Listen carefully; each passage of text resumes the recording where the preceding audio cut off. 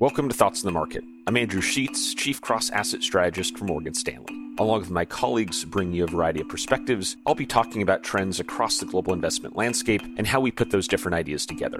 It's Friday, December 13th at 2 p.m. in London. I've spent most of my time over the last several weeks talking to investors about what we expect for the year ahead. And on this program, you've heard myself, Mike Wilson, Mike Zezas, and others talking about those expectations. In my conversations, however, there's a lot of focus on what a realistically better or worse scenario could look like. And that's what I'd like to focus on today. Having previously discussed what could make 2020 worse than we expect, today I'm going to talk about what could make it better.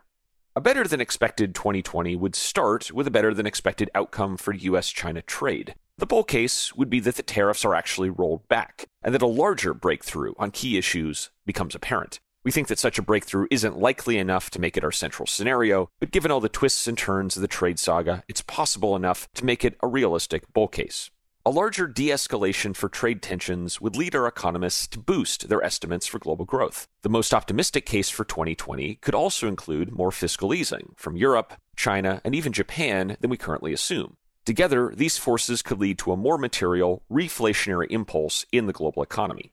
The most direct positive impact of such an impulse would be on corporate profits, especially in markets outside the US, where profits have been most impacted negatively by the recent slowdown in trade, and thus would have the most to gain, we think, if that were to reverse. While US profits would also grow in such a scenario, we think the gains would be far smaller. US profits were less depressed to begin with by trade tensions, and we think that this scenario would mean even more cost pressure as the US labor market would continue to tighten.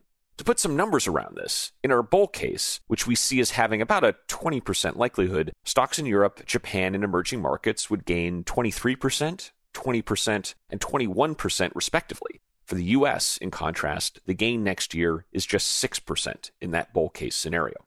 Is there any bad news in the bull case? We think that the Fed would be reluctant to tighten policy, and so do not expect a negative surprise to come from central bank action. But we do think this scenario could lead to a rise in inflation, as it would represent above-trend growth in a late-cycle global economy. After paying a lot of attention to inflation in 2018, it all but disappeared from the market conversation this year. In our bull case, its return would be important to watch. Thanks for listening, and be sure to tune in every Monday, Wednesday, and Friday for more Thoughts on the Market. The preceding content is informational only and based on information available when created. It is not an offer or a solicitation, nor is it tax or legal advice. It does not consider your financial circumstances and objectives and may not be suitable for you.